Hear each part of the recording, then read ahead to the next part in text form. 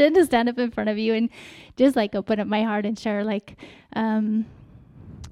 just share like about my family coming back to Oasis. So my family, as I was growing up, my family came to Oasis the first time when I was 16.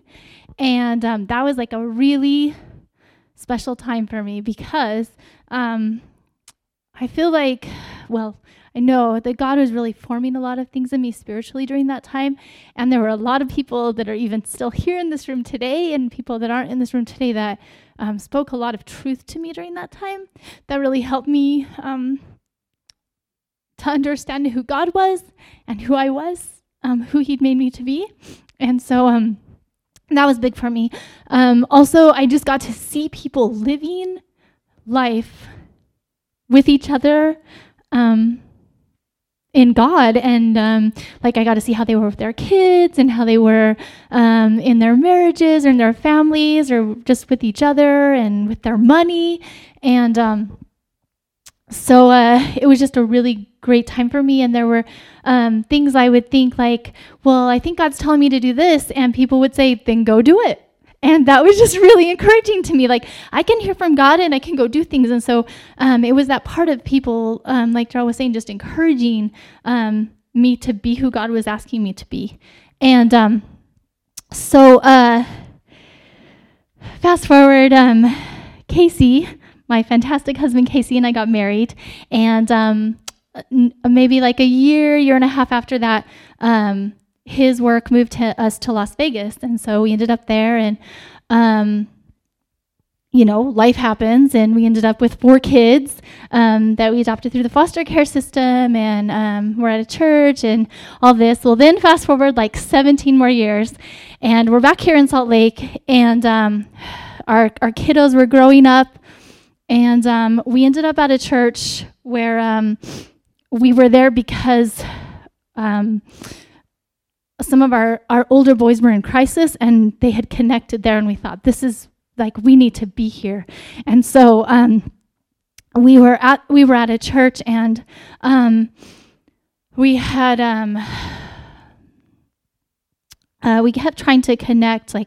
We joined a small group, and we were serving in the kids ministry, and I would go to Bible studies and get-togethers and connect. But for some reason, I wasn't really able to connect with people. And I remember telling Casey, I think something's wrong with me. I'm broken. I don't know what's going on. Why? I just really wanted to have real relationships with other people that were living out their lives for God, and I didn't understand why I couldn't connect. And when we had been in Las Vegas, we'd been really deeply hurt by a church and just completely pushed out. And it was a really, really difficult time. And I know that's not unique because I know some of you have been really hurt by people in the church. And we have friends that have been really hurt and are no longer a part of a church because of things like that. So I know that's not unique, but it's part of my story. And so I thought, maybe that just messed me up, and I'm just going to have to settle now. And I'll never really have a connection with people again that love Jesus, I'll just kind of go and I got one. I come prepared. I should just have something strapped to my side, or the Kleenex box or something Velcroed on. Yeah. But it was, I just thought, I guess this is what it's going to be, just the way it is. And so we're at this church, and because our kids are connected there, and we thought this is good for them, and we're just going to have to be okay with that. And God started stirring our hearts and saying, that we were feeling maybe he's telling us it's okay to move on. We are done here at this church. But Casey and I, if you know us at all, we're both really, really, really stubborn. It's amazing that this works. It's totally a God thing, but we're really stubborn. We're nope, we've committed to being here. We're going to stay here. This is it. But we'll just kind of pray about it and think about it, and we'll give it a year. We'll give it a whole nother year and see, because our kids are connected here. And it was about a year, and we felt God saying, okay, like, move on. And so we did. We talked to people at the church and said, we feel like God's telling us to move on. I said, okay. And then we were like, now what do we do? I don't even know what we do now. And so we started just talking about, like, well, what are we really longing for in a church? And so we made a list, because we're also very methodical thinkers, especially Casey, if you know him. And I'm a little more touchy-feely, if you didn't notice. And so we started thinking about that and thought, gosh, like, all the things we're listing, like, that's what I remember being at Oasis back in the day, like a long time ago. Maybe we should go back there and check it out. But then right away I was like, what if they don't want us? What if, like, we show up and it's really awkward and they're like, what are you guys doing here? And we're like, so then I thought, or what if we show up and then we're like, oh, that's not what we remembered it being like. That's weird.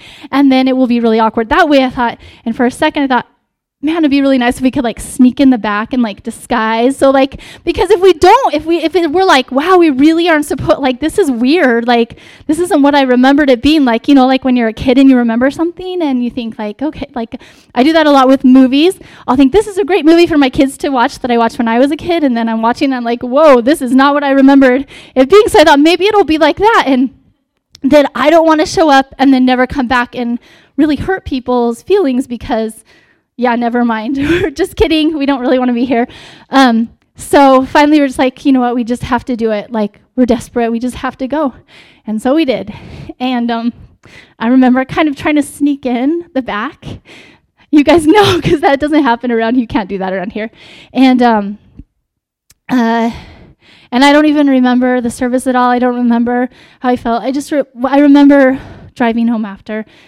And I remember thinking, well, I know what I think about this, but I don't know what Casey does. And we both just looked at each other and said, they just love us. And that was enough, that's what we needed. And the reason I'm so emotional about it, because if you've been here the whole time, you may not know this is special. Like, this doesn't happen everywhere. And I'm not standing up here to bash another church or anything. There's a lot of amazing churches out there that make up the body of Christ, but this is what we needed. And being here, we just feel loved and encouraged to be who God's asked us to be and to be a part of what God's doing. And we get to love on people, and we're challenged, like, I can't even tell you how many times already, just in the last year or so, that people have put me in a lot of tension, asking me to step up and do things that I know God's talking to me about, but that I just don't really want to do because it's uncomfortable. And but that's part of church. I feel like, and I'm really excited by that. At the same time, because I know I get to grow and I get to make mistakes and I get to be awkward and people will still love me. And I asked my daughter Jordan last night what do you love about Oasis, thinking about talking today. She's 13 and she said, well, it's like a community, Mom. And I said, like, well, I'm thinking, yeah, she's got it. But I said, well, what do you mean by that? She said, like, people care about each other. And like, yep. And she said, no, like people can care about each other. Like, that's just like a thing, but like people really care about each other. And I thought that was just, that's it, we really care about each other. We're living life together. There are people that have been here together for decades, and they're still loving each other, like, through all of the crazy parts of life, and being faithful to stay in relationship with each other, and people that are no longer here in this room, but are still a part of Oasis, And you guys, many of you have seen that, and I know we're not an anomaly in that I see people that come back through, and it's like a family reunion every time. It's like a celebration, that we're still cheering for each other and challenging each other and encouraging each other. And so what I want to say is thank you. Thank you for being that for me. And thank you for being that for my family, because I'm just excited to get to do life with you guys.